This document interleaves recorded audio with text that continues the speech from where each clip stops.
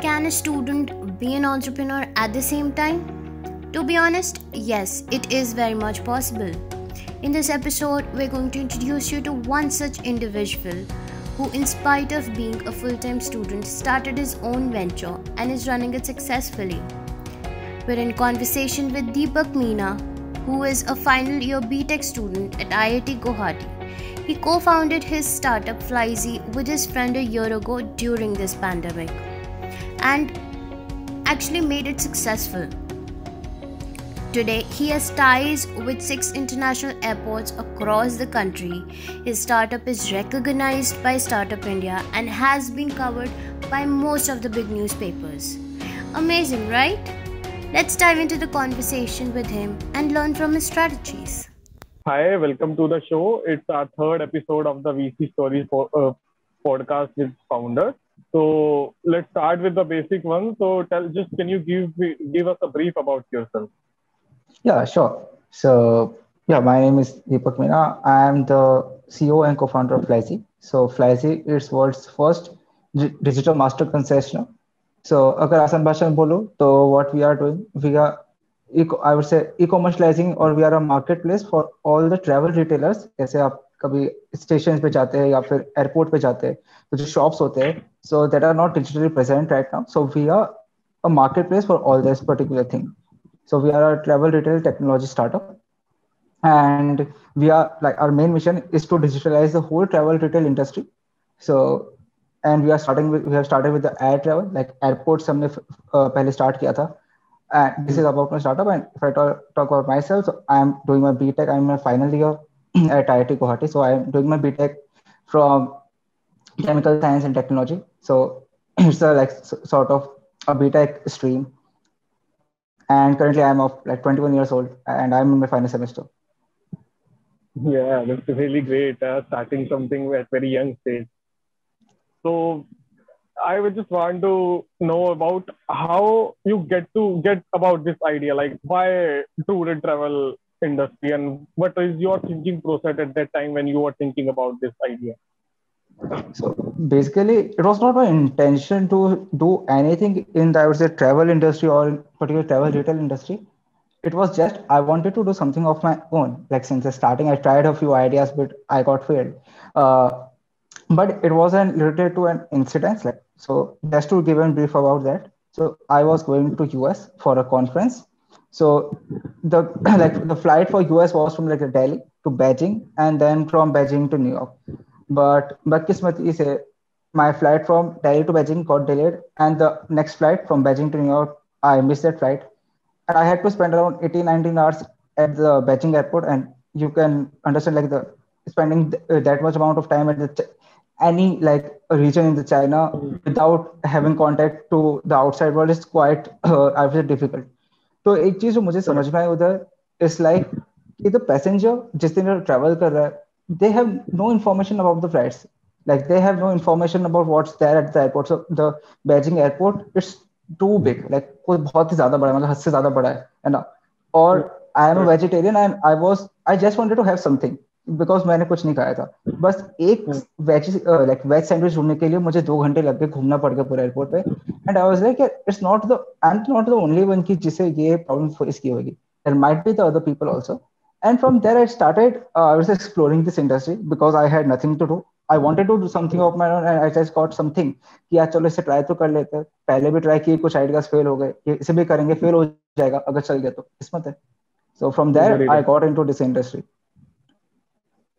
Yeah, then मतलब वो जो आइडिया जनरेशन प्रोसेस थी हर एक को मतलब काइंड ऑफ एक स्टिंट होता है जिसकी वजह से आती है, and same thing for you, right? So for an entrepreneur who wants to enter into a very high regulated market like you have entered into a travel space, so how can someone find connections and compile the regulations issue and all मतलब सब issue मतलब वो पूरे कर सके this thing? So one thing which is I would say a drawback for of a highly regulated market, जैसे aviation हो गया, travel industry हो गई, it's like if you don't have the experience in that particular industry, it's very hard for you to crack. And for like guy like me जिसे जो अभी बाहर ही नहीं निकला कॉलेज से, मतलब जिसे इंडस्ट्री का मैंने इंटर्नशिप भी अपनी नहीं की थी, तो I have no as such corporate experience apart from my startup. कि और कहीं काम करने का एक्सपीरियंस ऐसा, I don't have anything like that. So in this thing, जो I would say the industry people helps a lot, क्योंकि they knows all the regulations. You need not to go through each and every regulation और each and every, I would say, compliances which are there. And they also knows how you can make that particular thing possible. So what I did, I had like none, I also don't have any such, my family basically have no background in the aviation or travel industry. They all are from the government, I would say, sectors only. So what I did, LinkedIn था. So LinkedIn पे मैं जाता था, मैं लोगों से connection बनाता था, लोगों से पूछता था कि this is the particular like doubt I have, और this is the particular thing which I want to know. And what I observed is कि लोग help करते हैं. If the experienced people, the industry people, if you ask them for a particular, I would say, advice on particular thing, they literally help you. So LinkedIn was the thing. This I got to like I got all our advisors जो currently हमारे साथ है. So जितने भी हमारे advisory board में है, so I got all of them from LinkedIn connections only, and I used to talk with them and understand the industry in a better manner. So I guess that's I would say one of the major thing, or one of the most important thing, a person who has no experience and is like planning to go into a highly regulated market should do. Apart from that, read about the industry. So regulations, compliances या फिर जो भी चीजें हैं कोई भी industry के बारे में, इंटरनेट पर ढेरों आर्टिकल्स, व्लॉग्स पढ़े हैं, सब कुछ पढ़ा है, बहुत सारी चीजें पढ़ी है ना. जैसे ट्रैवल, एयर ट्रैवल इंडस्ट्री को अगर मैं बताऊँ तो दो मेन बॉडी वर्ल्ड की चलाती है, जो है आईटा जो एयरलाइंस को करती है, और आईसी आईसीआई एसीआई सॉरी, जो एयरपोर्ट्स को करती है. मुझे पहले इनके बारे में कुछ आइडिया नहीं था, बट यही सारे रूल्स रेगुलेशंस वगैरह बनाते हैं कि यार कैसा होगा ये सब कुछ. तो इसके बारे में पता चलता है. They have a lot of blogs कि if you want to do something, they have the blog, and if you are trying to find some technical और business answer of anything, it is there on the internet. So I guess regulation is a literally very hard thing in such a high regulated market. So yeah, to get to know about regulation always give you a head start. So but according to me, like co-founder भी तो बहुत important role play करते हैं ना, because you cannot do everything on by yourself. ठीक है, तुम नहीं पता लगा सकते क्या क्या चीजें चल रही है. So according to you, what kind of major roles a co-founder play, and एक बंदे को how will he decide, how will you decided to choose that person as your co-founder? What are the main traits you are looking for? So co-founder में basically में दो चीजें, मेरे हिसाब से दो अलग अलग आई वुड से सिनेरियोस होते हैं. एक होता है कि आपने जॉब कर ली, मैंने जॉब की है, मैं जॉब के बाद में 3 साल बाद मैं चाहता हूँ कि मैं मेरा स्टार्टअप करूँ. मुझे इंडस्ट्री का भी थोड़ा, कॉर्पोरेट का भी नॉलेज है, मैं बहुत सारे लोगों से कनेक्टेड हूँ, मुझे बहुत सारे लोगों को जानता हूँ, और उधर से मैं को फाउंडर स्किल बेसिस पे लेता हूँ. अच्छा मान लो I am management guy, I am business guy, so I want a technical guy, तो मैं अपने कलीग्स या अपने कोई सर्कल में ऐसे लोगों को ढूंढूंगा जिनका टेक्निकल बैकग्राउंड है या फिर जो टेक्नोलॉजी से बिलोंग करते हैं. बट एक केस होता है मेरे जैसे जो स्टूडेंट एंटरप्रेन्योर्स है, जिन्हें बस अपने घर परिवार, अपने दोस्तों से आगे दुनिया नहीं देखी होती और नहीं जानते वो लोगों को. और हर एक दूसरे स्टार्टअप की तरह इस स्टूडेंट एंटरप्रेन्योर के केस में आई वुड से 90% ऑफ द केस उनका जो सबसे अच्छा दोस्त होता है ना, वही उनका पहला को फाउंडर होता है, और मेरे केस में भी वही था. तो Hansraj Hansraj was the first co-founder, and basically हमारे रूम्स आजू बाजू में ही थे. तो आजू बाजू में तो क्या मतलब 2 रूम्स थे, बट हम एक ही रूम में रहते थे मोस्ट ऑफ द टाइम. एक रूम में सामान पड़ा रहता था हमारा.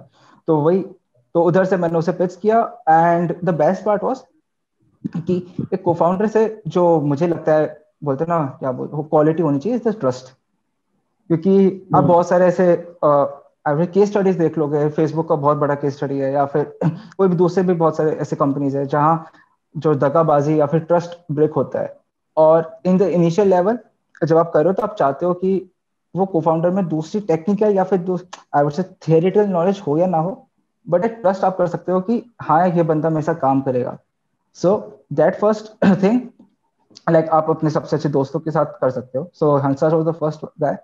एंड सेकंड को, I would say third co-founder basically Arjit, जो शायद से हंसराज आया उसके 3-4 महीने बाद अर्जित आया था. तो it was not like Arjit was my best friend. We were just friends from different colleges. We met at a conference. उधर मिले थे and we were just sort of normal friends. But the thing is, कि उस बंदे को भी कुछ करना था अपना, but he had no idea कि क्या करना है ना। एंड उस टाइम ये था कि हम दोनों वर्कलोड नहीं संभाल पा रहे थे, एंड वी नीडेड समवन जो थोड़ा थोड़ा अलग से सोचता हो हम दोनों से। हम बहुत ज्यादा, आई वुड से, हम इतना क्रिटिकल मैनर में नहीं सोचते थे, क्रिटिसाइज नहीं करते थे। एंड जो चीज मुझे उससे, अर्जित से बात करके पता चली कि ही इज अ पर्सन जो क्रिटिसाइज करेगा आपके आइडिया को। आपको बोलते हैं ना डेविल्स एडवोकेट, मतलब अगर टर्म मैं यूज करूँ तो वो वाला रोल प्ले करेगा। तो हम्म, हंसराज पूरा दोस्त की तरीके से आया था कि दोस्त है भाई, ले आओ इसे, है ना, और कुछ मैंने नहीं देखा था। अर्जित आया था कि यार ये बंदा हमारा जो लूप होल है या हमारा जो गैप है वो फिल कर रहा है, और ये दोस्त तो है ही, चलो। और धीरे धीरे वो ट्रस्ट भी बिल्ड हुआ हमारा, मतलब जितना काम करोगे वो तो होते जाएगा। And hmm. फाउंडर काफी इंपॉर्टेंट होता है, मतलब मेरे हिसाब से काफी इंपॉर्टेंट होता है। कोई भी फाउंडर, एंटरप्रेन्योर जिससे स्टार्टअप करना है, वो फाउंडर काफी इंपॉर्टेंट रोल प्ले करते हैं। या सो सही बात है, मतलब अकॉर्डिंग टू मी, जो तुम्हारा बेस्ट फ्रेंड होता है, तो he will be the best suitable person as a co-founder, because values जो होती है, values are the most important thing to start any kind of business. Like अगर हम दोनों की वैल्यूज डिफरेंट होगी, then it will make a really big gap between us and our companies vision. So yeah, इसमें it's great. एक चीज add करना चाहूंगा which I forgot to mention. Hmm. So इसमें हर बार होता क्या है कि एक common I would say term है कि एक फाउंडर फ्रेंड हो ना, काफी डिफिकल्ट हो जाता है उसे लॉन्ग टर्म सस्टेन करना। और ये मैंने ऑब्जर्व किया। चलो Hansraj is an exception, he was a person की जिसे स्टार्टअप करना है, लाइक स्टार्टिंग से नहीं पता था, but he is a person who is a risk taker, I would say, कि he don't hesitate to take any sort of risk. तो he was, and Arjit is the same guy जो risk taker है। But मेरे बहुत सारे best friends हैं जिनमें knowledge बहुत ज्यादा है, like they are very much knowledgeable, but they don't suit like, or they are not the fit for the co-founder, for like to be a co-founder, क्योंकि they are not that Yeah, much, I would say, true. sort of risk taker आप बोल लीजिए, या फिर कुछ भी। तो हर वक्त जरूरी है कि आपका बहुत अच्छा दोस्त हो, वो होना चाहिए उसमें। एक ही रिस्क टेकिंग क्वालिटी अगर आपको दिख रही है तो या that, then that person might be your co-founder. Yeah, true, true. So मतलब आइडिया हो गया, को फाउंडर मैच हो गया. So when did you decide, yeah, now it's the time to launch your business? सो इसमें ऐसा मैंने कोई टाइम फ्रेम डिसाइड नहीं किया था। सो जैसे मैंने No, बताया था it's कि I not got about this. the time frame. It's about that point. Yeah, now you are ready. It's about your readiness, not that time frame as such. It's about your हाँ readiness. हाँ हाँ, तो readiness का basically the first thing, like before doing anything, कि जो मेरा पहले जो भी थोड़े आइडियाज पे मैंने काम किया था, तो पहले ही जो बात पता चली थी कि डजेंट मैटर आपको एक थॉट आ गया, आइडिया है, क्योंकि आइडिया तो बहुत ज्यादा आता है आपको पूरे, मतलब हर लोग को, हर दूसरे इंसान को कुछ ना कुछ आइडिया आता है। But Hmm. The main important thing is कि आप उसे फॉर्मुलेट कितना अच्छी तरीके से करो, उसे आप रिफाइन कितना अच्छी तरीके से करो, उसका बिजनेस एक्सपेक्ट, उसकी फीजिबिलिटी आप चेक करो। तो ये टास्क किया था। तो इसके लिए व्हाट आई डिड, मैंने मैं बोल रहा हूँ जीरो कोडिंग और बहुत मिनिमम कोडिंग से एक एप्लीकेशन बनाया था। It was I guess December 2019। तो जितना भी मुझे टेक्निकल नॉलेज था, I am not that much a technically sound person, but जितना भी था उससे मैंने एक छोटा सा ऐप बनाया। Then I went to my co-founder Hansraj, उसे बताया भाई ये चीज है, इसे, ये तो स्कूल प्रोजेक्ट की तरह दिख रहा है। And then after I showed this to the industry people also, उन्होंने एडिट्स बोले। And after we all three of us came, and एक लगा कि नहीं यार, एक एमवीपी बन गया है। एमवीपी मेनली होता है कि आपका ना सुंदर ना दिखे कोई दिक्कत नहीं, बट आपका जो की फीचर है वो उसमें दिखना चाहिए, मतलब आपका विजन दिखना चाहिए। ये एक होता Correct. है कि अच्छा आप जो बोल रहे हो आइडिया। तो हमारे एमवीपी में क्या था, हमारा हमारा जो मेन है कि we are e commercializing the travel retail. और अगर मान लो आप एयरपोर्ट पे जा रहे हो, तो एयरपोर्ट पे जाने से पहले ही आप ऑर्डर कर सकते हो और आपके गेट पे वो पर्टिकुलर आइटम डिलीवर हो जाएगा, वेदर इट्स फूड और एनीथिंग लाइक दैट। तो अब वो एमवीपी तो हमें बनाना मुश्किल होता है, क्योंकि एयरपोर्ट से टाई अप करना पड़ता है, ये वाली चीज। तो हमने क्या किया था, हमने सारे जितने भी आउटलेट्स थे सबकी लिस्ट डाल दी थी। जैसे आप देख तो सकते हो, ऑर्डर प्लेस नहीं कर सकते, बट आप you can see that particular thing, and you can get the real time status of the flight. तो उससे हम एक बोलते हैं ना छोटा सा बना दिया उसके। अब जब इन्वेस्टर का किसी को भी हमारे एडवाइजर को पिच करते थे, तो हम बोलते थे दिस इज आई वुड से अ कोर, एंड इसके आजू बाजू हम एक बड़ा प्रोडक्ट बनाना चाहते हैं। सो एमवीपी बस आपका विजन एक अच्छी तरह शोकेस करे, need not to be that much सुन बोलते हैं अट्रैक्टिव, मतलब विजुअली अट्रैक्टिव, क्योंकि वो उसमें टाइम लगता है. Correct. So I guess you are a non-technical co-founder, so your questions will be more suitable to you. Like, what are the key resources at the time when you were planning to launch your MVP? So, being a non-technical co-founder, what were the key resources you gone through to make your MVP ready for the launch? If you want to Yeah, share any of the key resources. yeah, sure. So if I talk about like MVP, तो एक जो हम strategy follow करते हैं, है ना, MVP कभी भी मतलब मैं बाहर लोगों को देना होता है, नॉट ओनली MVP, अभी भी हम जो ऐप बनाते हैं एंड उसके भी जो अगर कुछ ऐसा फीचर है हमने अलग से बनाया है उसका भी टेस्ट करना हो, what we do, we give out to the people. क्योंकि थोड़ा सा बेसिक सा बनाया हमने, नी नॉट टू बी, जैसे मैं बोला था, need not to be that much beautiful और अट्रैक्टिव, बेसिक सा बनाया, give out to the people and take the reviews. क्योंकि एक बहुत कॉमन आइडियोलॉजी और कॉमन सेइंग है कि in startup build fast fail fast, मतलब जितना जल्दी आप बिल्ड करोगे फेल होगे उतना जल्दी आप सीखोगे. क्योंकि एक स्टार्टअप में timing is the most important thing.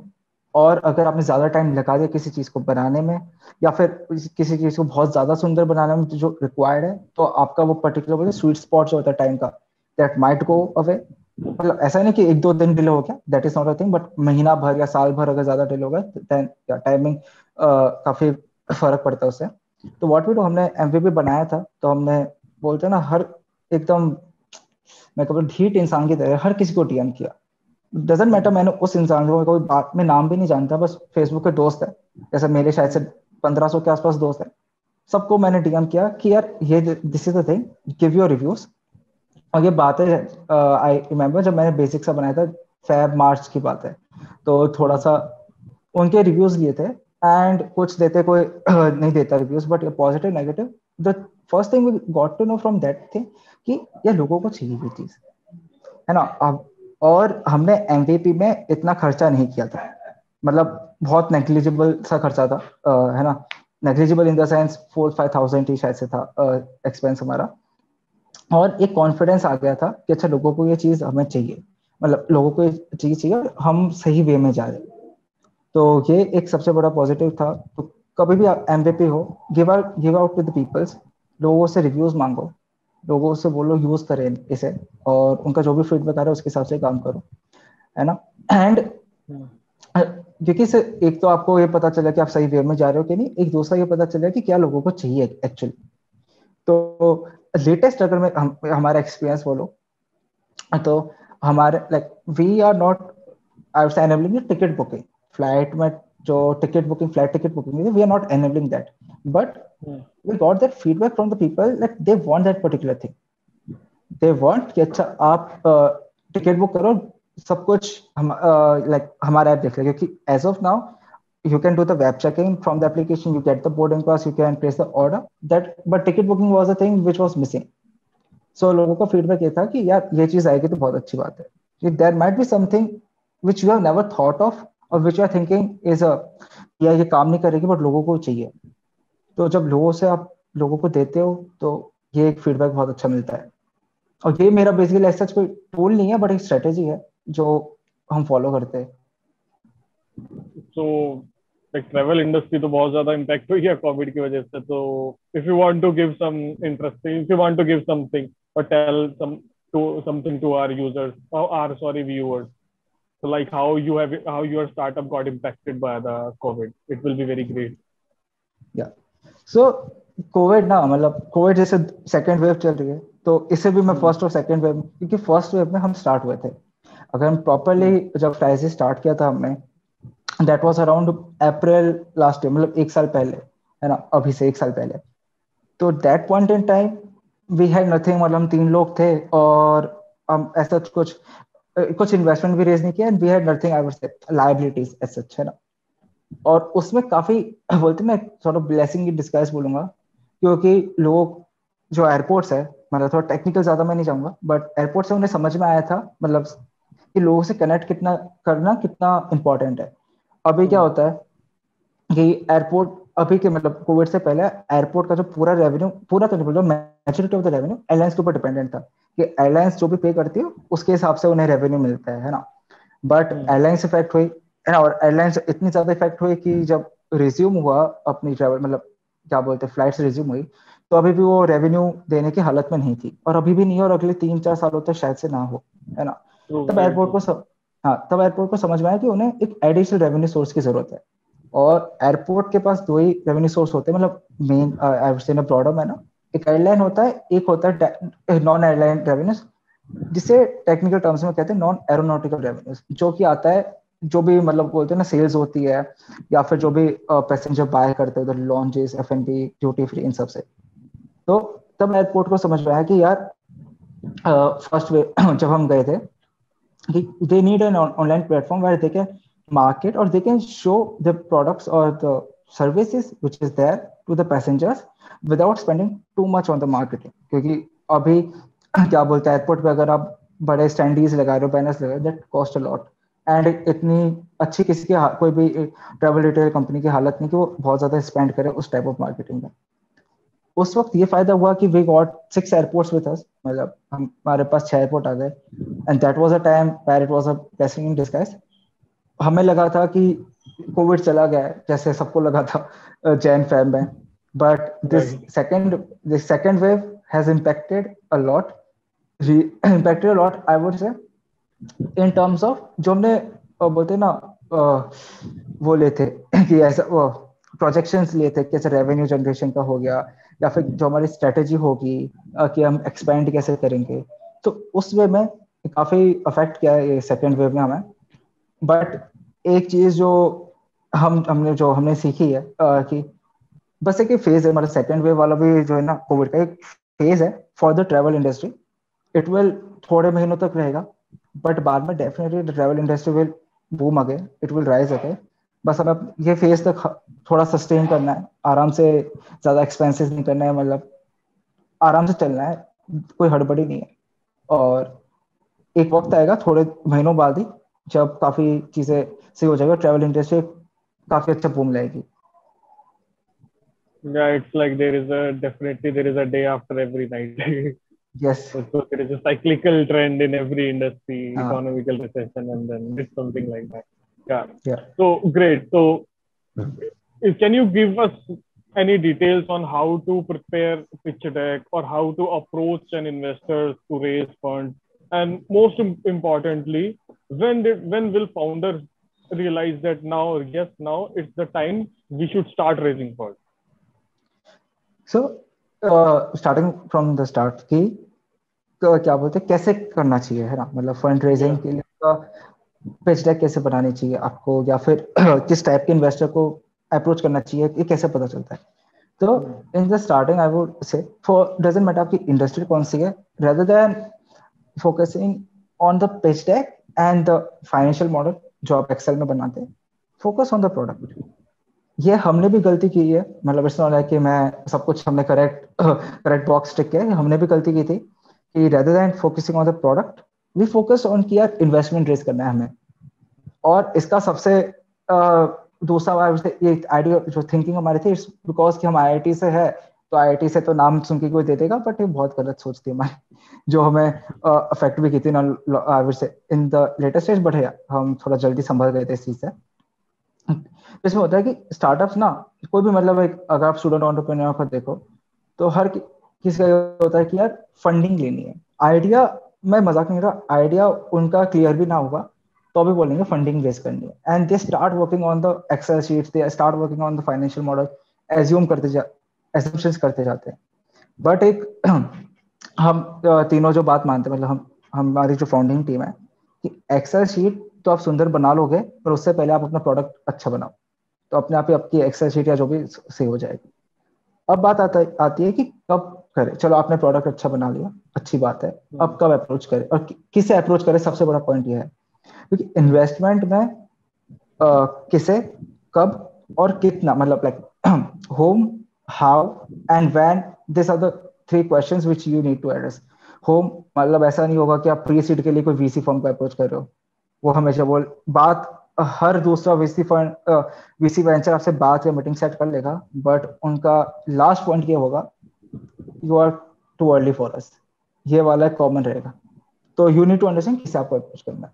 Secondly, where वही मतलब कौन से स्टेज में हो, और क्या बोलते हैं, ऐसा भी ना हो कि आप सीरीज ए में जा रहे हो, आप कोई फैमिली फंड पे जा रहे हो या एंजल फंड पे जा रहे हो, है ना। और हाउ मच, कितना रेस करना है, ये भी बहुत बड़ा इंपॉर्टेंट पॉइंट होता है, क्योंकि सबको ये लगता है कि जितना पैसा है उतना सही है ना। बट जब आप Right. इन्वेस्टर के पास जाके ये बोलते हो, तो इन्वेस्टर को पहला थॉट ये आता है कि यार इस बंदे को ये नहीं पता इसी कंपनी में कितना पैसा चाहिए इसे, तो यूज कैसे करेगा। ये तो बस मान लो मुझे $1 मिलियन चाहिए, वो 1 मिलियन उड़ा देगा, बट एक्चुअल नीड तो उसकी 500,000 की है, तो आधा क्यों ज्यादा क्यों मांग रहा है। और स्टार्टिंग का जो मतलब फंड रेज होता है या फिर जो इन्वेस्टमेंट होती है, like every other startup which comes from the family friends और आपके कोई रिलेटिव्स। और अगर हमारे केस की अगर मैं बात करूं, we got it from one of our alumni. तो ये हमारे फैमिली फ्रेंड्स में कोई ऐसा मतलब है नहीं जो इस सॉर्ट ऑफ अमीर हो या फिर इसके पास पैसा हो जो लगा सके। तो ये तो हमारे पास ऑप्शन था ही नहीं कभी फैमिली फ्रेंड्स वाला। बट हाँ, we got the first investor from our alumni, जो एक एंजल इन्वेस्टर नहीं है, but the first he is from our college only and he is from the industry. So he is currently at the PwC Middle East and he was with the Qatar Aviation before. So he is from the industry, तो उन्हें पता था industry के बारे में, उन्हें idea अच्छा लगा।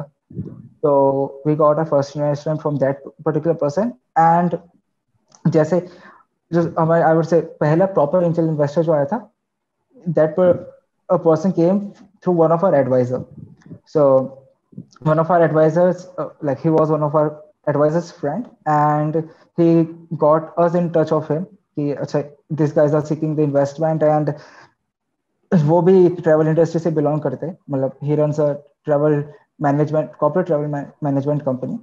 तो वही इंडस्ट्री से है। एंड तो उन्हें भी अच्छी तरह समझ में आया था। तो पहले वाले जो इन्वेस्टर्स आपको होते हैं वो आपके फैमिली फ्रेंड्स होते हैं या फिर इन पर्टिकुलर इंडस्ट्री वाले लोग होते हैं। क्योंकि अगर आप कोई अलग से इंडस्ट्री में जा रहे हो, हमारे केस में ट्रैवल रिटेल इंडस्ट्री में इतना कोई नहीं जानता। अगर आप कोई भी मतलब इन्वेस्टर को भी पूछोगे ना, उन्हें भी ज्यादा नहीं पता होगा ट्रैवल रिटेल इंडस्ट्री के बारे में, क्योंकि काफी नई इंडस्ट्री है। तो अगर नई इंडस्ट्री में जा रहे हो तो try to get investment from some well known person in the industry, जिन्हें इंडस्ट्री के बारे में पता भी हो। और अगर आप कोई नॉर्मल आपसे एक वेल नोन इंडस्ट्री में जा रहे हो, फिर भी आपके केस में ये होगा कि आपको फर्स्ट फंड तो आपके फैमिली फ्रेंड्स या ऐसे कोई कनेक्शन से ही मिलेगा। Yeah, very true. So, like you have said, like family friend से मिलेगा, but you are very lucky that you got from an alumni. Okay. So, but what are the mistakes like new founders or new aspiring entrepreneur do while starting a startup or while looking for a raise fund? And more importantly, like what is the proper notional amount one should come up with? How one should come up with? Like you have come up with, yeah, you have to raise X amount of money. So, इसमें I will say like what mistakes we did while raising the fund. So, the first and the foremost mistake we did, we didn't understood how much we actually need. इसमें वे like हमने ना बोलते बहुत पहले उन VC से उन investors को अप्रोच कर लिया था जो बहुत लेटेस्ट स्टेज में आते हैं, और अमाउंट हमारा कुछ डिसाइडेड नहीं था। So just to give an idea, so I went to Bangalore and Hyderabad. Like एक मैंने खुद सॉर्ट ऑफ सेविंग्स करके बैंगलोर हैदराबाद किया, उधर ऑलमोस्ट 55 इन्वेस्टर्स के साथ मैंने मीटिंग सेट की। But it was just an idea stage, मेरे पास एक पीपीटी थी, कुछ भी नहीं था, है ना, जिससे मैं बताता था। एंड एवरीवन वाज लाइक कि क्या बोलते हम क्यों इन्वेस्ट करें। और उस टाइम मेरा ये माइंडसेट था कि यार आईआईटी के नाम से हो जाएगा, बट जैसे मैंने कहा था पहले कि नहीं, ऐसा नहीं होता। आपको आईआईटी एक स्ट्रॉन्ग बैकग्राउंड देगा, आईआईटी कॉलेज का नाम आपको रियली मतलब एक फायदेमंद होगा, बट ऐसा नहीं कि आप किसी बस कॉलेज के नाम बोल के पैसा रेज कर ले, ऐसा नहीं होगा। तो that was a first mistake कि हमने ये नहीं जाना था कि कितना रेज करना है और कैसे रेज करना है ना। सेकेंडली, एक जो दूसरा मिस्टेक किया था कि कब से स्टार्ट करनी है इन्वेस्टमेंट प्रोसेस।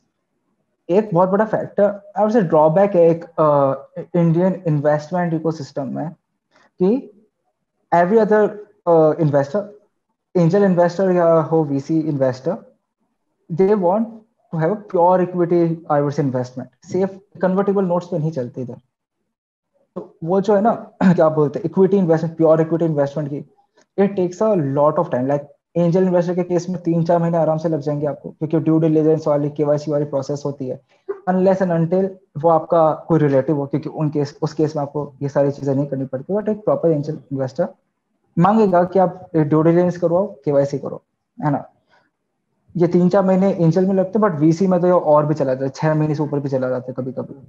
तो ये सबसे बड़ा पॉइंट होता है कि आप कब रेज, क्योंकि हमारी एक बार हालत ये हो गई थी कि हमें ये सारी चीजें नहीं पता था डीटी और केवाईसी के बारे में, and we were at a stage कि we had almost no money in our account, and हम इन्वेस्टमेंट ढूंढ रहे। और उस वक्त समझ में आया कि इन्वेस्टमेंट की प्रोसेस ना काफी पहले स्टार्ट हो जाती है, कि आप अप्रोच करो, क्योंकि बहुत बार ये इनिशियल लेवल में आपको नहीं पता चलेगा, बट जैसे स्टार्टअप बड़े होते हैं बहुत बार ऐसा होता है कि सारी प्रोसेस हो गई, आपका ड्यू डिलिजेंस हो गया, केवाईसी हो गया, टर्म शीट या जो फाइनल शीट पे आपका साइन हो जाता है, इन्वेस्टर के पास आता है, पर इन्वेस्टर से साइन बैक नहीं आता। और कोविड में ना बहुत हो रहा है, और हमने भी एक्सपीरियंस किया है कि पूरा प्रोसेस हो गया, सब कुछ हो गया, वी वर लाइक कि भाई अब तो हो जाएगा, है ना, बट एट द एंड हमें ये पता चला है ये तो डिले हो गया। इन्वेस्टर कभी आपको ये नहीं बोलेगा कि वो नहीं दे रहा, डिले कर देगा, और कोविड में आप किसी को कह भी नहीं सकते। राइट। तो ये चीज है कि आपको कब स्टार्ट बहुत पहले से करना होता है, इन्वेस्टर्स को अप्रोच करना, है ना, कि क्या क्या बोलते, अगर मान लो मेरे पास 6 महीने का या 4 महीने का रन रेट है, अभी मेरे पास इतने पैसे के अगले 4-6 महीने कर लो, तो अभी से स्टार्ट कर लो यार इन्वेस्टमेंट रेस करना, क्योंकि जब तक आपके अकाउंट में पैसे आएंगे वो इतना ही टाइम लग जाएगा, है ना। और एक और चीज इसमें बहुत जो हमने अभी सीखी थी, इसमें ऐसा भी स्टार्टिंग में फाउंडर्स को नहीं पता होता है जो इन्वेस्टमेंट राउंड्स का होता है। होता क्या है कि एक इन्वेस्टमेंट राउंड हमने डिसाइड किया कि मान लो हमारा सीड राउंड है, 5 CR का हमें सीड राउंड करना है ना। अब 5 CR का सीड राउंड में 2 एंजल इन्वेस्टर्स आ गए जो कमिट करे 3 CR, बट आप वो 3 CR आपके बैंक अकाउंट में आ भी जाएंगे ना, तो अभी आप यूज नहीं कर पाओगे लीगली, क्योंकि आपका राउंड क्लोज नहीं हुआ है। और उस टाइम आपको ये डिसीजन लेना पड़ेगा कि अच्छा क्या 3 CR पे मेरे राउंड क्लोज करूँ, या 5 CR तक मैं मतलब 2 CR के लिए और इन्वेस्टर्स को अप्रोच करूँ। तो क्या आपके पास इतना बैंडविड्थ है कि आप वेट कर सकते हो अगले 2 CR को आने के लिए, या फिर अभी क्लोज। तो ये जो छोटी छोटी जो चीज है ना, ये काफी अफेक्ट करती है इन्वेस्टमेंट में, और जो स्टार्टिंग में हमें तो नहीं पता थी, और I guess majority of the student entrepreneurs को स्पेशली नहीं पता होता है ये सारी चीजें। बट इसमें होता है कि कोई कोई इंक्यूबेटर्स के पास चले जाते हैं, इंक्यूबेटर्स अच्छे इंक्यूबेटर्स जो होते हैं वो हैक कर देते हैं। बट आगे मैं बोल रहा हूँ, मैं क्रिटिसाइज नहीं कर रहा, बट हाँ इट्स अगेन अ ड्रॉबैक कि जो गवर्नमेंट इंक्यूबेटर्स है वो ऐसा कुछ नहीं सिखाते, या फिर इतना वो कुछ हेल्प नहीं करते। And the main issue is here is they have limited space. It's like hundreds of application, only 2 or only let's say 10 of the application will be get selected, and only they get mentoring, and no one else, right? या इसमें पता investment में एक और चीज है कि there are a lot of, like आप इंटरनेट पे जाओगे, गूगल सर्च करोगे कि micro VC firms in India और angel investment firms in India, बहुत सारे हैं। हर की वेबसाइट पे लिखा है कि दे, सुंदर दिखाने के लिए, अच्छा दिखाने के लिए, हर कोई लिखता है कि they invest at idea stage, but practically ना ऐसा होता नहीं है ये। मैं एक भी बंदे को ऐसे नहीं जानता जो किसी ने भी मतलब अच्छी इन्वेस्टमेंट आइडिया स्टेज पे उठा ली कि उसके पास कुछ नहीं था, बस आइडिया था।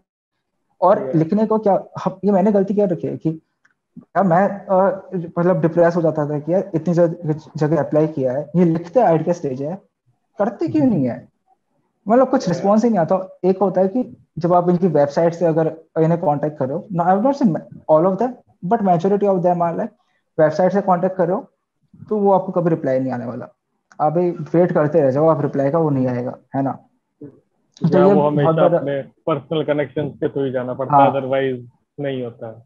ये एक ड्रॉबैक है, और ये मैं बोलूँ कि फाउंडर या फिर एक वही बता सकता है कि हाँ यार ये कैसे क्यों होती है, चीजें कैसे होती है, क्योंकि स्टार्टिंग में हमें भी कुछ आइडिया था ही नहीं है, ऐसा भी होता है क्या। Yeah, so okay, it's a very great session with you. Deepak, and we really enjoyed it a lot. Thanks a lot for coming onto our platform and giving in such a precious piece of advice to our aspiring entrepreneurs. It will be a very great session, and we'll surely connect with you in future to get some more insights about you and your startup as well. Okay, thanks a lot. Okay. So, okay, thanks a lot. Goodbye. Take care. Bye bye. Yeah.